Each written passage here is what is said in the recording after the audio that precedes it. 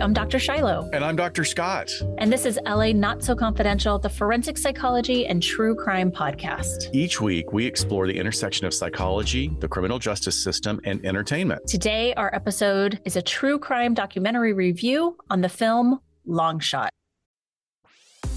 This episode is brought to you by ABC. Station 19 is back for its final and hottest season yet. Andy finally becomes captain, and she's going to give it her all to be the best leader the station has ever seen. Will she succeed? Get ready for fiery new romances and high adrenaline rescues. Watch the Station 19 season premiere tonight at a new time, 10/9 Central on ABC, and stream on Hulu.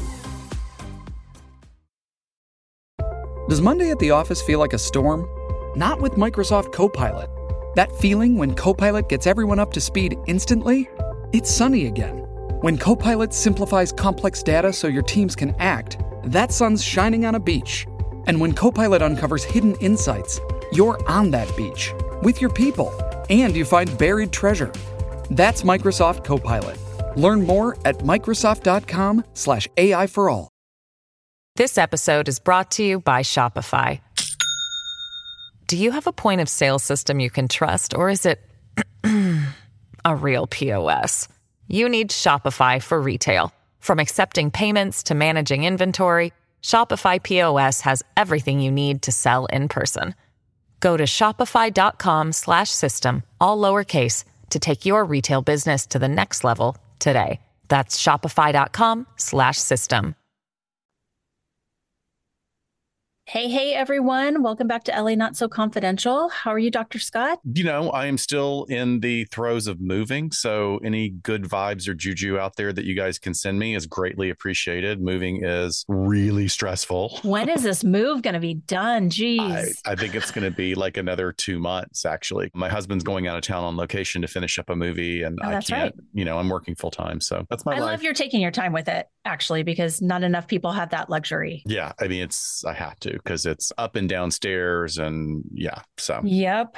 All right. Well, so we are just a week and a half away from the first ever Parapod Festival. Right. Come hang out with us. Watch our talk with Hollyweird Paranormal. We're going to be talking about the crimes and ghosts of the Barclay Hotel. We will have a booth there as well. So we'll be there all day on April 1st. Go to parapodfestival.com to get your tickets, and we'll see you there. Also, it's not too late to grab tickets for CrimeCon UK. We will not be at CrimeCon in the US in Orlando this year. So this is it. Folks, I'm so sorry, but we can only deal with one crime con each year. Yep. It's a big deal. Like that one last year was a great experience, but damn, it wore me out. That's Vegas for you. Yeah.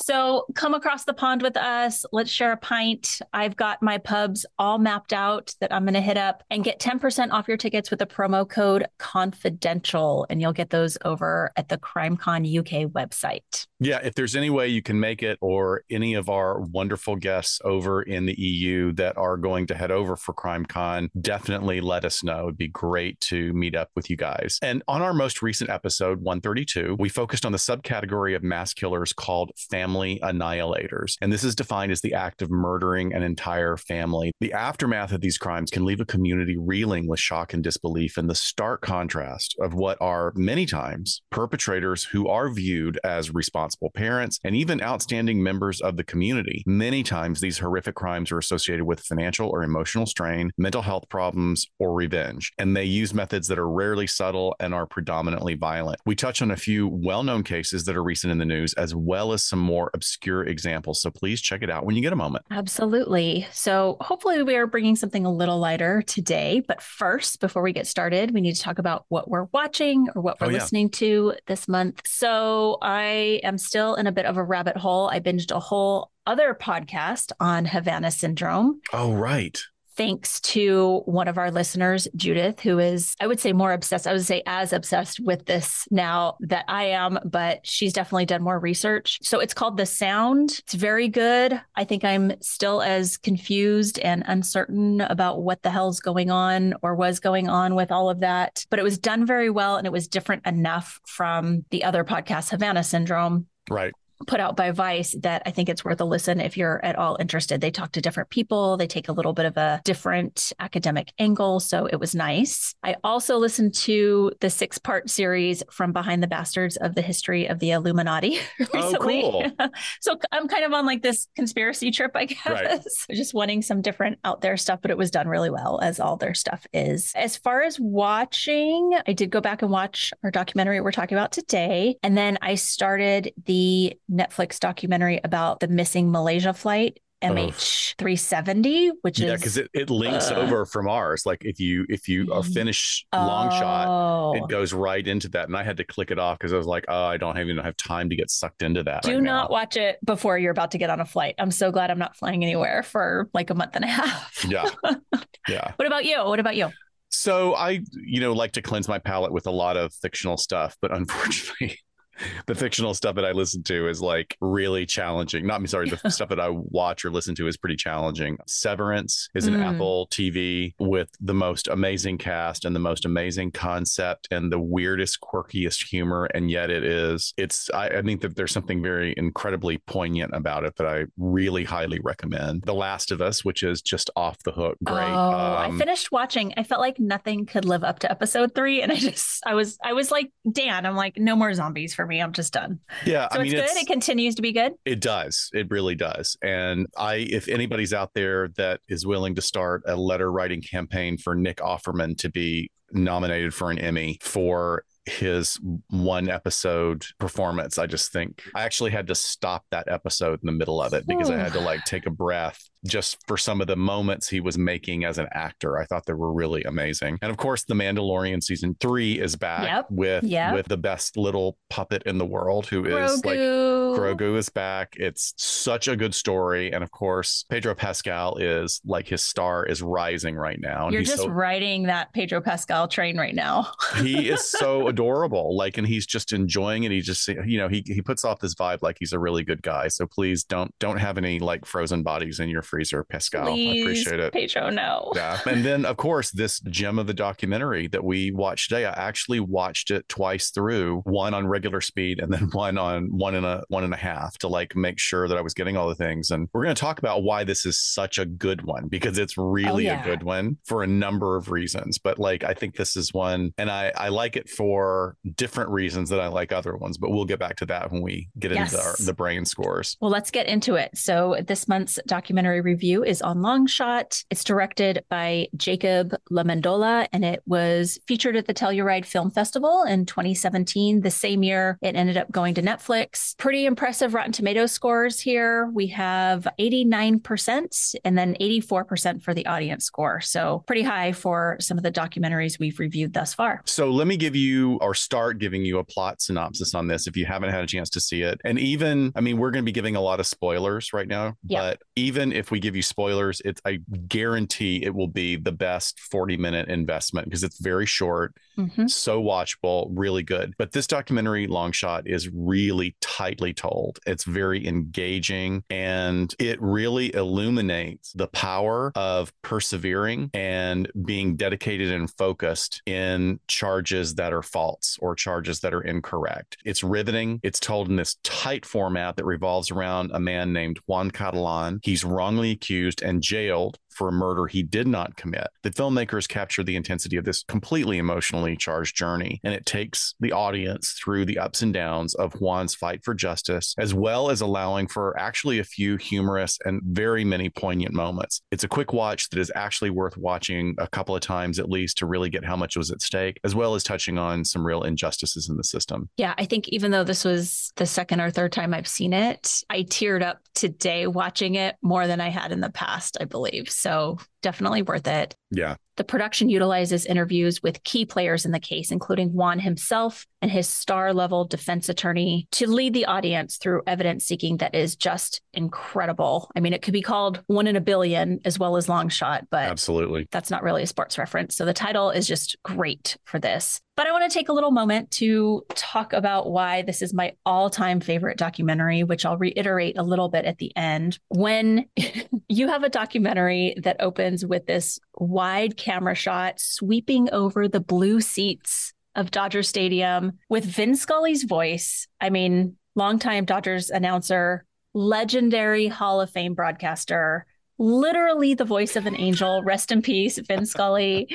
I mean, it does not get better than that. It's like it was made for me and everyone else who grew up in LA alongside the Dodgers and being raised with them as I was. And I've been sitting in those seats for as long as I can remember. So this was something that hit home with me. I probably gave this a little bit of this spiel when we did our violence in sports fandom episode when we talked about the Brian Stowe case. But I think there's this additional piece that I don't even know if I caught on to the first time I watched this, but the first time we meet Juan in this documentary, he's in that blue LA County jumpsuit in handcuffs in the courtroom. And he says his name and he says the year he was born, which is the same year I was born. And I was like, wow. Oh, another connection, like right there. We've been living these very different but parallel lives, of course. So this is my standard to other true crime documentaries here. But just to start you guys off, we'll kind of go through this in a timeline fashion as we do and kind of talk about points here and there. So Juan Catalan was arrested in August of 2003. So it's been some time. I mean, 20 years now for the alleged murder of Martha Puebla in Los Angeles County, California.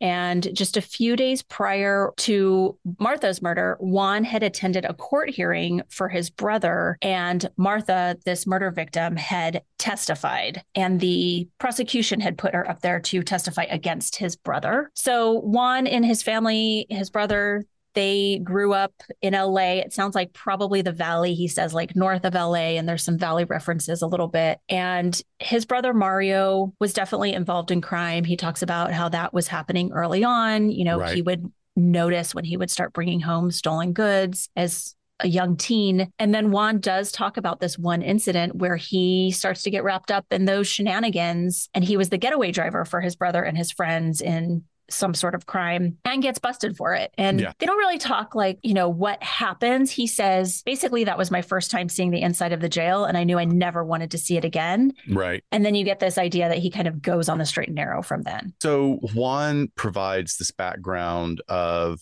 I think he hits this real authentic balance of saying that his brother was really caught up in stuff, and he realized like when his brother was coming home with like stereos and you know, basically bringing an engine of a sports car into the living room or something, he knew what was up, and he really did not want to be part of that life. Again, I don't know if he's, you know, sort of crafting this narrative, but I will say this, and this is something that is very important to the documentary, is that Juan seems incredibly authentic throughout the entire thing. And he shares this moment about going and having a moment with his ex, who is the mother of his child, and going over and like calling her late at night for a booty call. And she's like, no, don't, you know, I don't want to do that. And he's kind of has a little smile on his face. He's like, I'm pretty persistent. Yeah. So I go over there and I have a horrible nightmare, like a premonition of being taken away from my family. And he goes, I don't know if it was aliens or I don't know if it was demons, but whatever it was, is like I woke up and I had this really terrible dream. So he gets up the next day and he goes to work at his father's parts shop, a really clearly well done auto mechanic shop that his dad had set up. And within seconds of him showing up to work, he's surrounded by cops. Like, you know, all these cars drive up,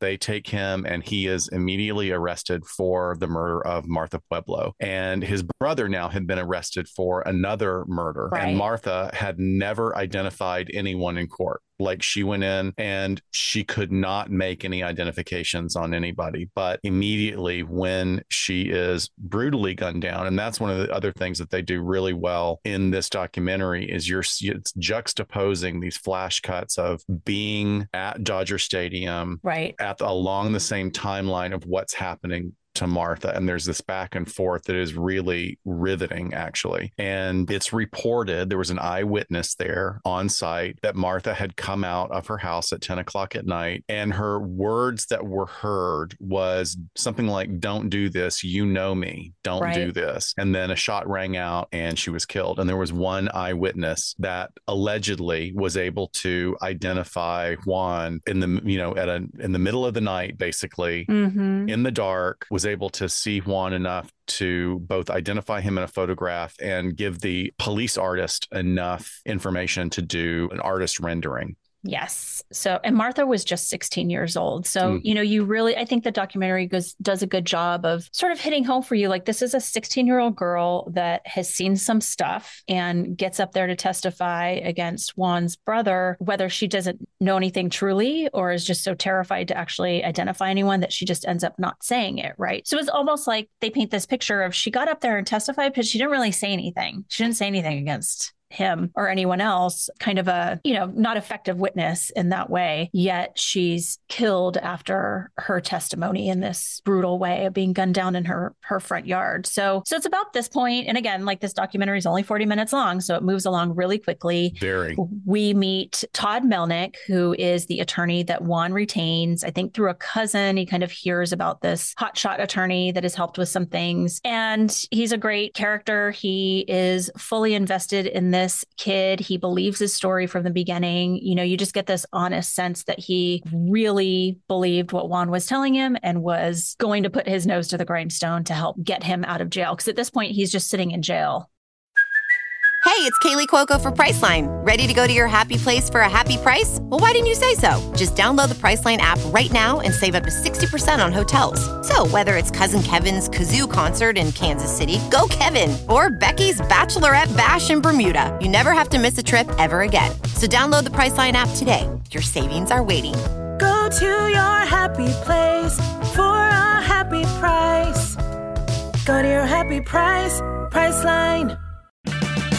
Purchase new wiper blades from O'Reilly Auto Parts today and we'll install them for free. See better and drive safer with O'Reilly Auto Parts. O'Reilly Auto Parts. Oh, Canada, a vast, idyllic land filled with beavers, loons, lumberjacks, and polite, friendly folks. We have those things for sure, but there's a darker side to the Great White North, full of mystery, crime, the paranormal, and dark history. Join me, Mike Brown, and co-host Matthew Stockton every Monday for the Dark Poutine podcast as we tell dark stories from north of the 49th parallel, with the Ottawa game covering more international cases. You can listen to Dark Poutine for free wherever you find your favorite podcasts. Which is a miracle in itself. And that's not something that they really elaborate on. I mean, Mr. Melnick he's a little bit weathered, looks like a weathered ex-model or something. He's a good looking guy, but older, and he's slick. He's really slick and really smart. But as he's talking, it's like, that's the thing that you don't ever find out is, what was it that in your gut told you that this kid was innocent? But it's almost like they're implying that it was just like, that's his ability or something. Is like, he just immediately knew, yep, I'm going to take it. Like, that's amazing to me. So they have this composite sketch, which we'll talk about later, sure, in one of our rants. And then, you have this 6-pack where apparently detectives tell Juan when they get him in to start interrogating him, look, you match the composite and someone picked you out of this 6-pack photographic lineup. So the idea is that when Martha was murdered, this was about 10 p.m. outside her home on May 12th of that year. And initially when they're interrogating Juan, they're like, okay, well, if you didn't do it, then where were you? And he's like, I don't know, because he's now being arrested in August. And do any of us know where we were last May 12th? Probably not. So in the moment, he doesn't remember. But then his girlfriend says, through their communication, she's like, you were at the Dodger game that day, because it was a Mother's Day event. So here is sort of like the narrative we're running with, is like, how does Mr. Melnick proved that he was at this Dodger game when Martha was being murdered. And this was a game that he had short notice that he got some tickets to go to. He didn't know who to take. He decided to take his little 6-year-old daughter, his cousin, and a friend. Well, hold on. There's a little bit of a story here too that shows that he's a little bit edgy too, because he bought the tickets for his mom he got them. I think he got them because they were season tickets. They were from somebody else. And he gave them to his mom as a Mother's Day present, knowing that she wouldn't want to go. So and he kind of has so he bought them for himself. He has this little grin on his face, like, I was like kind of like working it, but he did want to spend time with his daughter. He wanted to get her introduced to the experience. Yes. So he's, I love how we kind of like get sucked into Juan just talking about normal things. We're sort of taken away for a moment from the fact that at this time he's sitting in jail, but he recounts how this was a game between the Dodgers and the Braves. He had these these great season tickets. It's the 9th inning, the game's tied, and he's like, oh no, like this, you do not leave in the 9th inning when the game's tied. And no Dodger fan leaves in a situation like that. We leave it like the 7th inning if it's being blown out by the other team, because we all want to beat traffic, because traffic's so fucking horrible. It's horrible. From Elysian Park. Yeah. It's a nightmare. And especially like really every game at Dodger Stadium pretty much gets sold out. So, you know, you're competing with 57,000 other people to get out of there. So he's talking about this, which is just,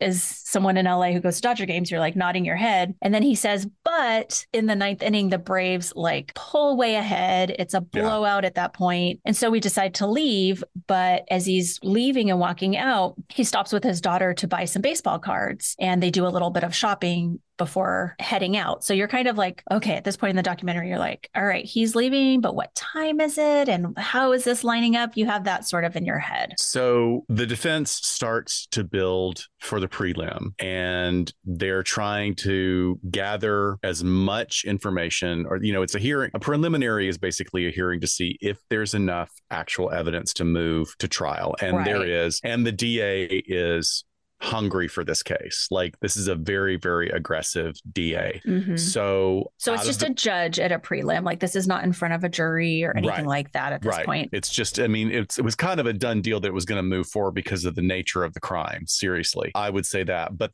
there's always going to be a preliminary hearing. There's a series of miracles that happen throughout this. I know. It's not just the one thing. It's like a whole series of butterfly events that had they not lined up, this would have ended very badly. But Juan's girlfriend finds the tickets. So the attorney immediately contacts the Dodgers, and they even interview like the then head of the Dodgers at the time, whose office received the call. And they're trying to find people who were seated around them. And so they are able to locate them, and they're going as far as like Philadelphia. They're going Hawaii, all over the country. And people are moderately cooperative. They're like, yeah, I was there, but I don't really remember anybody. Like, I wouldn't remember enough to be able to identify somebody and be on a witness stand. So there's Dodger Vision, this in-house filming by the Dodgers, and it's like security cams, and there's the kiss cam, there's all sorts of stuff that they use, right? So Melnick goes through a whole bunch of footage. I mean, it takes him, what does he say, that it takes him a day? He's like, for a 3-hour baseball game, this took me all day long, which basically stop your bitching, because like compared to what it could have been. But like you were saying when we were prepping this, is like there's all these different angles. It's not just one camera. It could be the same thing over and over again. And then they do find him. Yep. And they can identify it because it's a man with a little girl heading towards those seats and wearing the same kind of Dodger jersey that he owns, but it's grainy. So Melnick knew though that it wasn't going to be enough. So he keeps digging for more. And then it switched to a cut of Juan talking about his time in jail. You know, he was moved to Supermax. What is, like, technically in the county jail, what does that mean? Because I'm sure it's just, I think of Supermax as like, you know, Florence, Colorado federal prison. But for murderers, is there a certain section that they kind of put them in, since this is just sort of holding? Well, look, I want to be very careful about saying this. I mean, he wasn't saying that he was at Men's Central Jail. He was saying he's at Supermax. So even though they keep showing pictures of Men's Central Jail. Right. So there is a county facility that's a men's jail extension called Pitchess, and it's it's up the mountain, basically. Yeah. And it's much smaller than it used to be. At the time he was there 20 years ago, it was a bigger facility, but they started kind of phasing it out. And jail is not pleasant, especially if it's not, you know, if you have a mental health condition and you're sort of in the area for people with mental health conditions, it may be a little bit easier. But, you know, Men's Central Jail and being up there in the High Valley, it's not pleasant. You know, it's not pleasant. It's you have to watch your back all the time. I don't know how much would play into it that he had allegedly killed a teenager. You know, that's never a good thing. Killing a female, killing a teenager, those things would not be looked on very kindly by the other inmates. So I don't know if maybe he was in one of the dorm settings, which is a little more comfortable because you're not crammed in like a, sardine like down at Men's Central, but still you do have to watch your back. And it's, especially if it's somebody who's trying to keep his life on the straight and narrow and stay clean, that would be a shocking experience. Most people come out of it going, I don't need to ever go back there again. Well, and he even says this is where the hardened guys were. So I'm guessing if they have the guys with the most serious of charges, like his is, these probably are a good percentage of career criminals that are there. That is just not Juan's life, essentially. Right. And within any jail system, it's not just LA County, but any jail system is constantly challenged by the criminality within the inmates that exist. Like, please don't allow yourself to think that just when people are incarcerated that they're not continuing to engage in criminal activities, because drugs are huge. And actually the idea of working up a drug debt is one of the things that causes people to get hurt. So you have a substance addiction problem, or you're bored and you entertain yourself with drugs, and then you stretch yourself out and you owe too much to one of the dealers on the yard, you're in trouble. So when he says you don't know what fear is until you hear a grown man screaming for help, there's probably something that precipitated that. Juan shares this idea of these stories of people who get released or exonerated for their crimes 30 years later. And it's terrifying him. Like, I'm going to be here for 3 decades. Yeah, I'm going to be one of those stories. Yeah. Ugh, poor guy. And then, so in a prelim, you have people testify, usually not everyone that you would bring at trial, but really key witnesses. And there's this footage of his 6-year-old daughter being put on the stand. And it's very adorable because she's just like looking around, kind of like, oh, what's happening? And, she has clearly, very sweet. Yeah, a caretaker with her that she's able to sit on the lap of while she's testifying. And the footage, basically while she's testifying, they just have the camera footage showing Juan, who is red-faced, tears streaming down his face. Yeah. And all she's doing is talking about basically a day at the stadium with her dad, because the attorney asked, like, well, what did dad buy you that day? And she's just recounting it in this sweet little voice. And he is just heartbroken that his daughter is having to be up there on the stand. And it's so powerful. Yeah, it's a really poignant moment. It's another one, when we see a lot of true crime and crime page things that splash where these completely antisocial parents, that have been responsible for the death of their children, and they're just ice cold.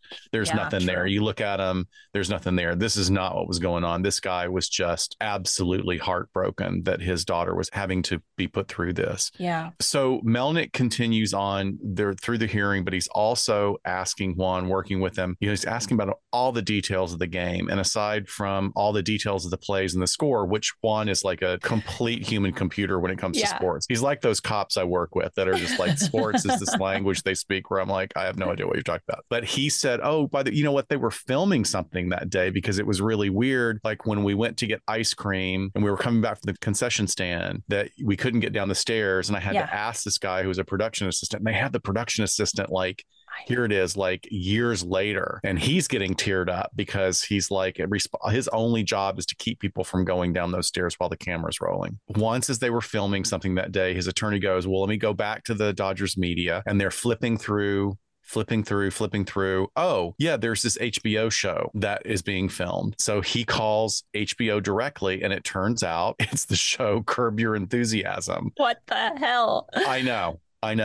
And what's fascinating is you find out that they were doing no close-ups. They were trying to keep it as real as possible. Nobody sitting around Larry David and his co-star knew what was going on. Right. Because it was the two actors. It was a PA holding people back for a second. They were body mic'd. And then all the camera work was being done from literally the other side of the stadium. Yep. It's amazing with a telephoto lens. Really amazing. It's funny because they kind of talk about the production. They're like, oh God, of course Larry wants to film at Dodger Stadium because that's the storyline. And like, we can't fill a baseball stadium with a bunch of extras. So I guess we're filming at a real game. Yeah. So just a little bit about Curb Your Enthusiasm. Larry David is the co-creator of the show that everybody knows, Seinfeld, which ran for many seasons on NBC. And in his show, Curb Your Enthusiasm, he plays actually a pretty accurate version of himself as this sort of misanthropic curmudgeon on a series that is basically improvised by all the actors. And I always want to give credit to my former boss, Allison Jones, who again is the queen of casting when it comes to edgy humor and finding unbelievable talent. Like she pulls from the Groundlings, from Second City. It's always actors. And, you have to explain to them, it's like, look, you're not the center of this scene. You are sort of the person who is put off by this weirdo's actions. And Allison did this show too? Yes, of course. She's done everything. God, I thought you knew that. Done everything. Yeah, that's why Deb, our friend Deb, is on the show as well. Yeah. I haven't seen Deb's episode. Oh my gosh. Yeah. So again, Larry plays himself, but like an enhanced version of all of his worst qualities. Like he is verbally disinhibited. He's constantly irritated by everything and anything in his life.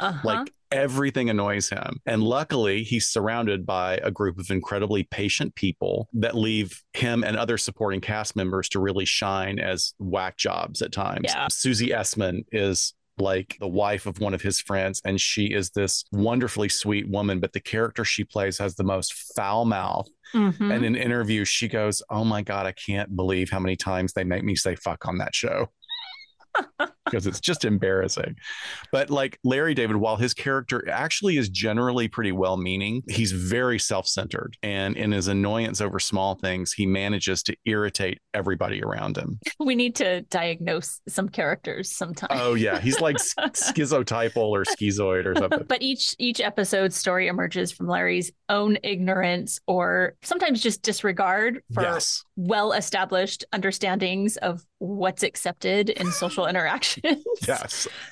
And he also becomes very black and white in his thinking, leading to I only think of this as a cringeworthy show because there's like so many cringeworthy, it's so cringy behavior from him because he's like insisting that others adhere to society's rules, like the way that he kind of sees the world, which is just so he's like pissed off that people aren't responding to these rules, and it's the rules that like apparently they're the only one he knows. He'll get into arguments with chefs of like, your sauce is a little too saucy. Like, what does that mean? And how dare you like not see it my way? Yeah. Right. So the series is now run intermittently for 23 years. And in August 2022, HBO renewed the series for a 12th season. So anyway, you can catch all this on HBO, and we'll let you know exactly what episode to see that weaves into our documentary today. Yeah. So the great thing is that right slap in the middle of this documentary, it suddenly does a cut to weirdo Larry David on camera. Perfect. That he's there. So strange. The episode itself is called The Carpool Lane. It's season 4, episode 6. And the whole setup is that Larry is a huge Dodgers fan. He's going to Dodger Stadium, and the traffic is so bad that he's like, well, screw this. I'm by myself. The only way to get there would be in the carpool lane, and I can't. So he pulls off and he picks up a sex worker. Yep. And he's like she comes over to solicit. Yep. And he's like, oh, wait, I could put her in the carpool lane. So you can see the wheels turning. So sweet. The way she plays the character is absolutely so sweet. She's it's hilarious. Wonderful. We'll put a link to the IMDb page for that actress. She's so great. And get this, the actress playing the sex worker is Jackie.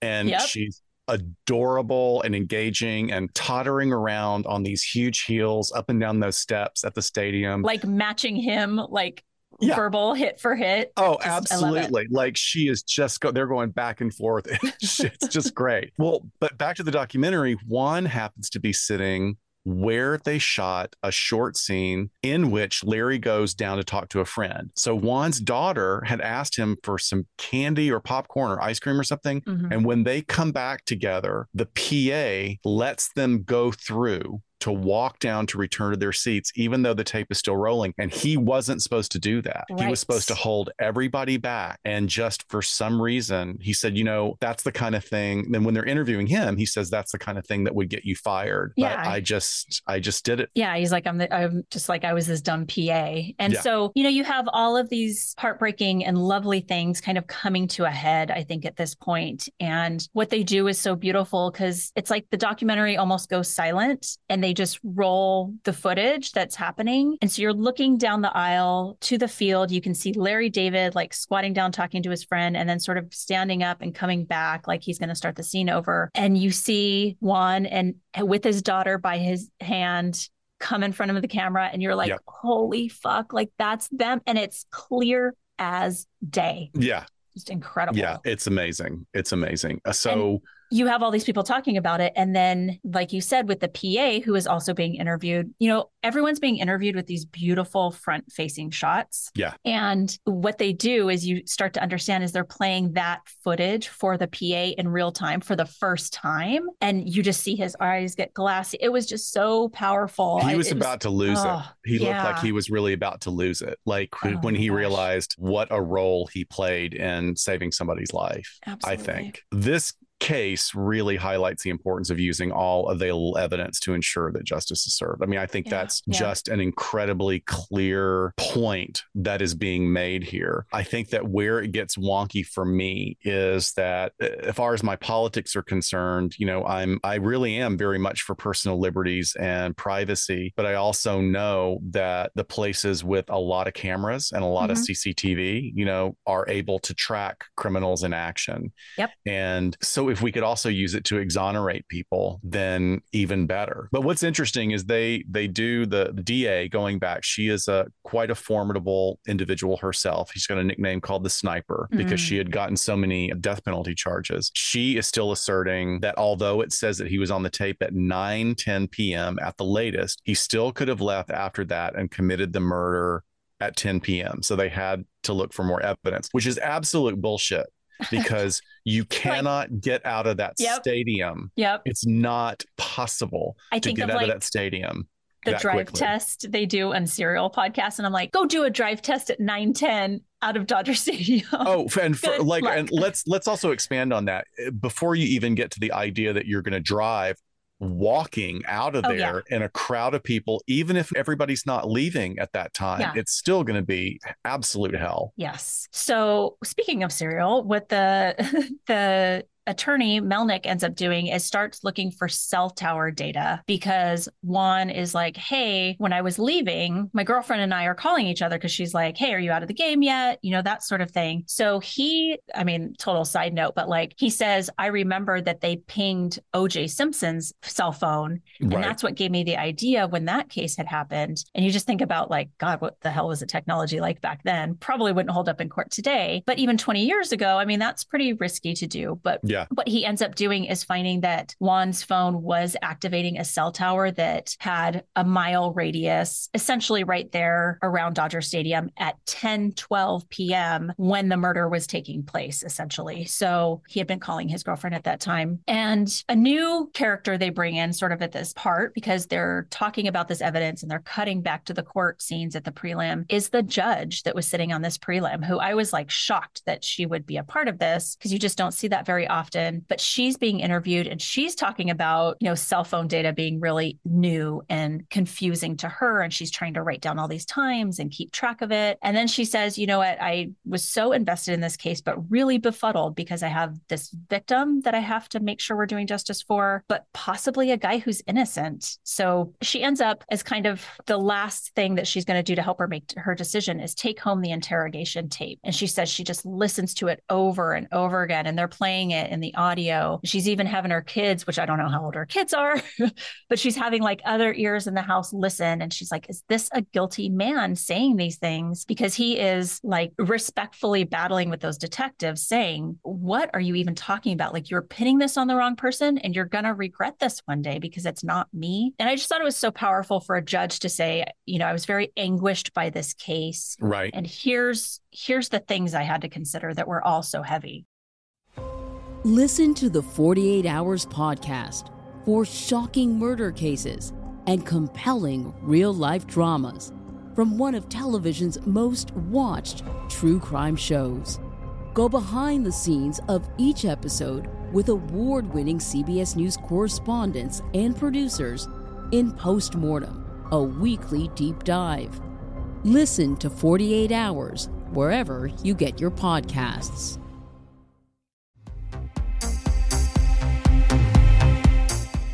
Sometime in the early 80s, REO Speedwagon's airplane made an unannounced, middle-of-the-night landing.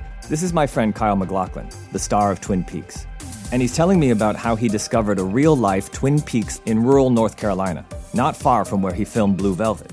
What was on the plane was copious amounts of drugs coming in from South America. Supposedly, Pablo Escobar went looking for other spots, quiet, out-of-the-way places to bring in his cocaine. My name is Joshua Davis, and I'm an investigative reporter. Kyle and I talk all the time about the strange things we come across, but nothing was quite as strange as what we found in Varnamtown, North Carolina. There's crooked cops, brother against brother. Everyone's got a story to tell, but does the truth even exist? Welcome to Varnamtown. Varnamtown is available wherever you listen to podcasts.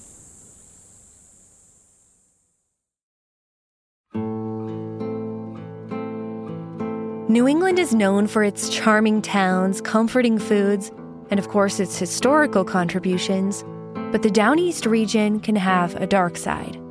I'm investigative journalist Kylie Lowe, and on my weekly podcast, Dark Down East, I dig into both decades-old and modern-day cases from my home state of Maine and the greater New England area. In each episode of Dark Down East, I seek insight from law enforcement officials, family members, and other loved ones who are both deeply familiar with the cases and the individuals at the heart of them. Join me as I unveil intricacies of these stories that are often overlooked, honor the grit of those searching for justice, and shine a light on cases that you aren't hearing on other podcasts. Listen to Dark Down East now, wherever you're listening.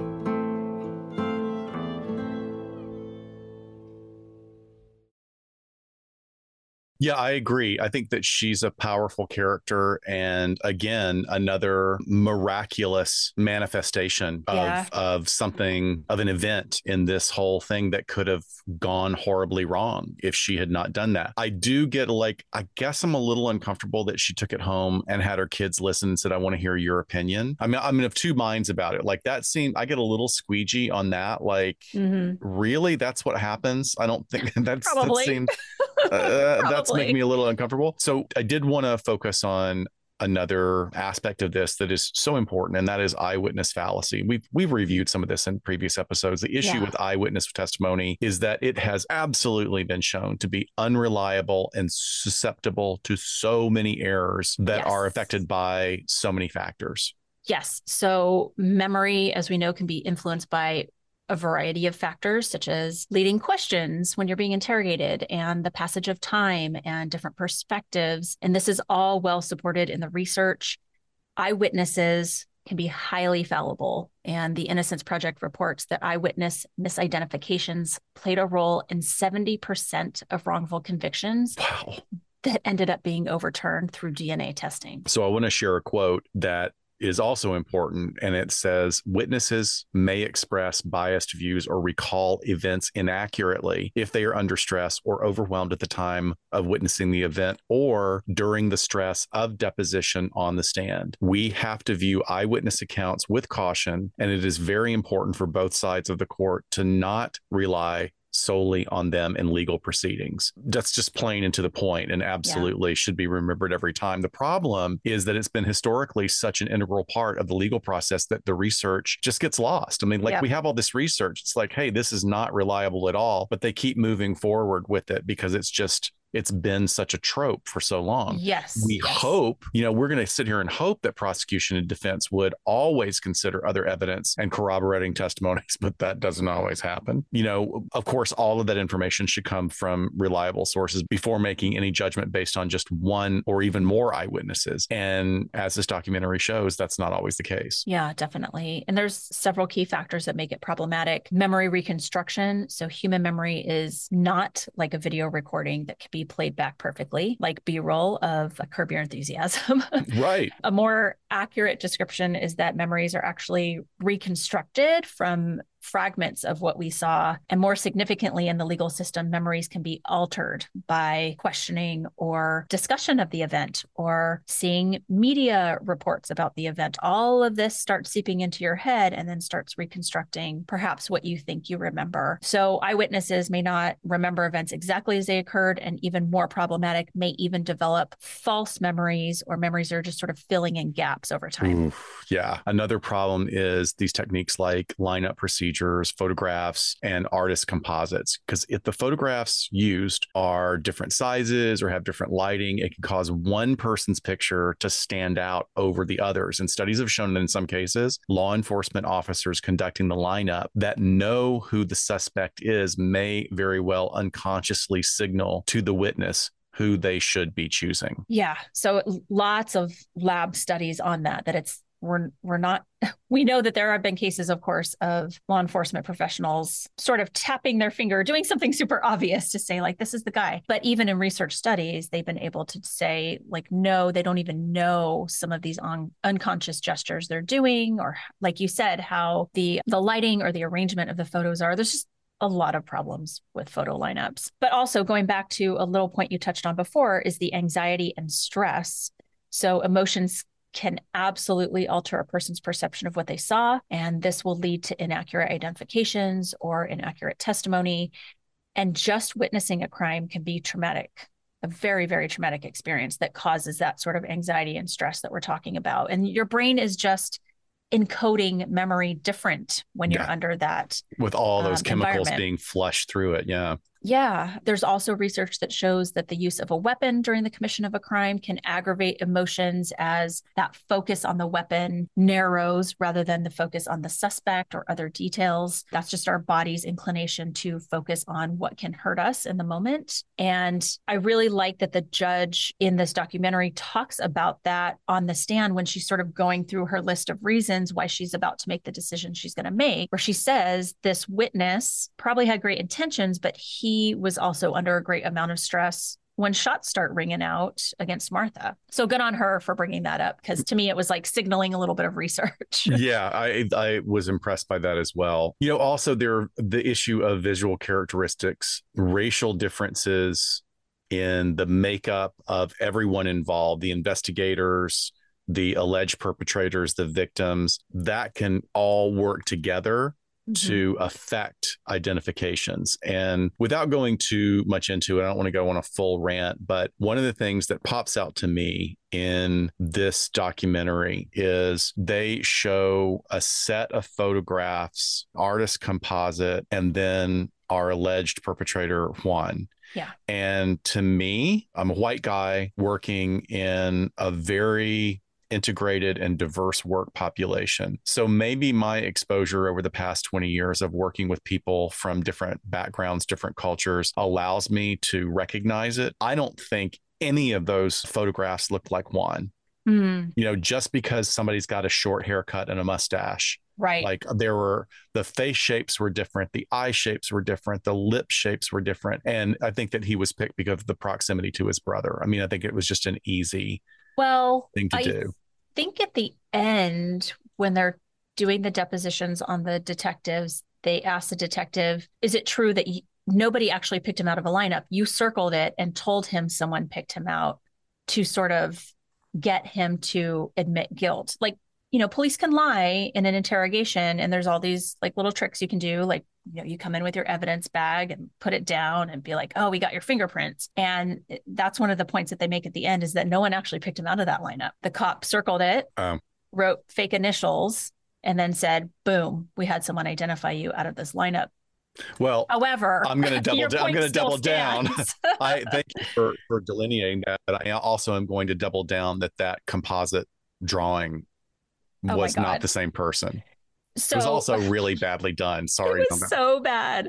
So bad. And throughout, the DA is saying this sketch is strikingly similar to Juan Catalan. And I could not roll my eyes hard enough every time, because it just like looks like as if someone was like, hey, can you draw a 20-year-old Mexican-American man from LA? Like, this is the caricature that they would have drawn. Yeah. I mean, good on her for being a diligent DA, but yeah, that was badly done. Boy, that doesn't age well. That does not a murderer make. I'm sorry. Yeah. You know, it's just to have it all really on an eyewitness and this sketch, just silly. But look at the ramifications of this, because if she had been asserting this and it had been a strong enough assertion, and then they hadn't gone to the game, right? Oh, right. What if? Well, and this is what is, I think, is one of the most poignant points for me is when, because they don't dive into this race stuff, you know, as really a theme too much in this documentary. But when his girlfriend says, imagine if he had stayed home to watch the game that night. Right. Who would they have believed? Me, my mom, his little 6-year-old daughter saying, yeah, daddy was home. And it is just sort of like he said, she said, but you get the undertones of like, would they believe this, you know, Latinx family as opposed to whomever else is accusing them or who's trying to say that they look like the composite sketch. So it was a really important point there. All these miraculous points happen. He could have been at the game and that PA could have said, hold up. Yeah. Like, let's get this shot done. And then he never would have been on clear camera. All these things could have happened a very different way with a very different outcome, but he was exonerated. He received $320,000 from the city of LA as a result of a lawsuit settlement. And just as importantly, I mean, I'm glad that he got a settlement for what he had to go through, but 4 gang members were found to be responsible for the murder of Martha, and they weren't sent to federal prison with life sentences. Yeah.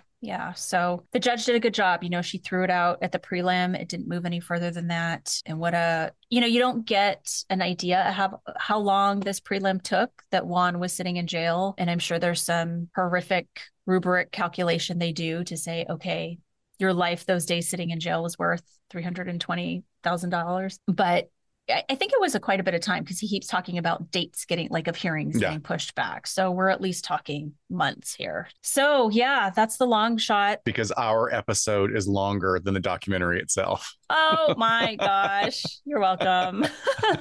There you go, folks. There you go. So ratings. I mean, should be no surprise. I'm going to give it 5 brains. This is going to be my standard from which I rank all the others, even though I probably have another one in my mind that is a 5 brain worthy documentary, but so different and for different reasons. So what I liked about it, it's short. It's my jam, 40 minutes. Yes, I could do that. Just beautifully shot. And you get just what you need from every person interviewed. Yeah. There's not a lot of filler there, clearly. And they just had the key people.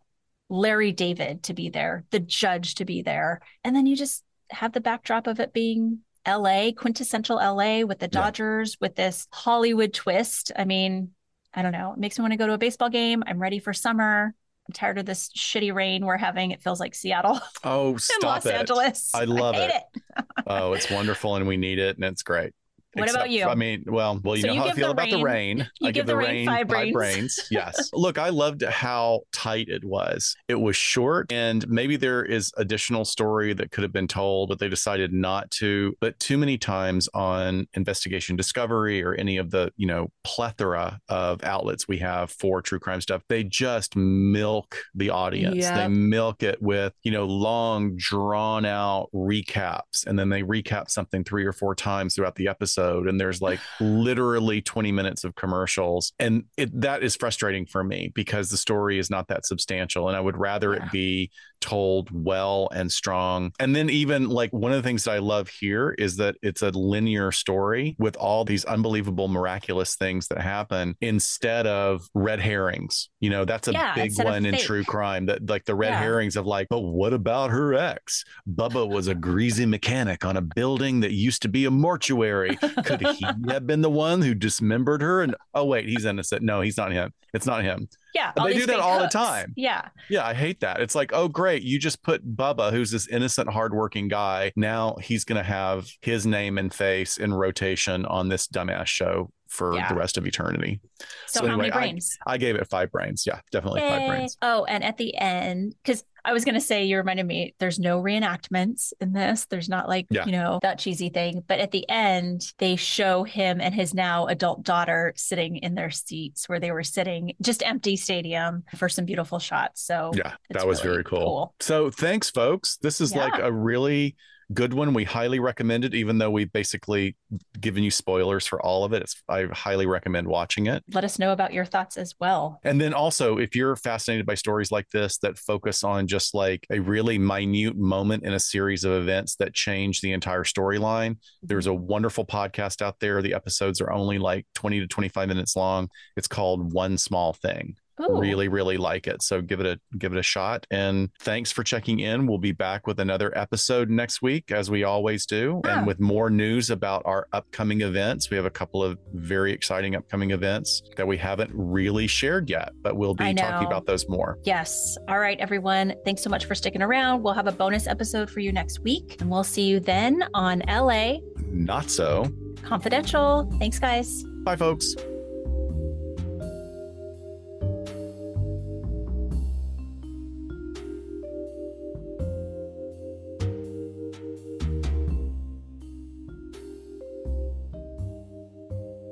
Sincerely, thank you for spending some time with us today. LA Not So Confidential is part of the Crawlspace Media Network in partnership with Glassbox Media. Each episode is hosted, produced, and written by Dr. Scott and Dr. Shiloh. Our post-production editing and sweetening magic is handled by the multi-talented Jason Usry of Ear Cult Productions. The LA Not So Confidential theme, entitled Cool Vibes Film Noir, is composed and performed by the talented Kevin MacLeod. He graciously allows us to use his music via a Creative Commons Attribution license. Please check out all of Kevin's amazing work on YouTube. All of the resources for each episode can be found on our website at www.la-not-so-confidential.com. You can find us on Instagram at LA Not So Podcast, on Twitter at LA Not So Pod, and on Facebook at LA Not So Confidential. Media inquiries and bookings are scheduled at alienistentertainment@gmail.com. Please join us each month on Saturdays at 4 p.m. Pacific Standard Time for a live streaming and very interactive broadcast on YouTube entitled Behind the Couch. Stay tuned to all of our social media for our live stream scheduling announcements. Subscribe to LA Not So Confidential so you never miss a new episode. Lastly, we would be honored if you joined our Patreon at patreon.com/LA Not So Podcast, so you can be the first notified about upcoming live events, social gatherings, and super cool swag coming your way. Thanks for listening, and join us next time on LA Not So Confidential.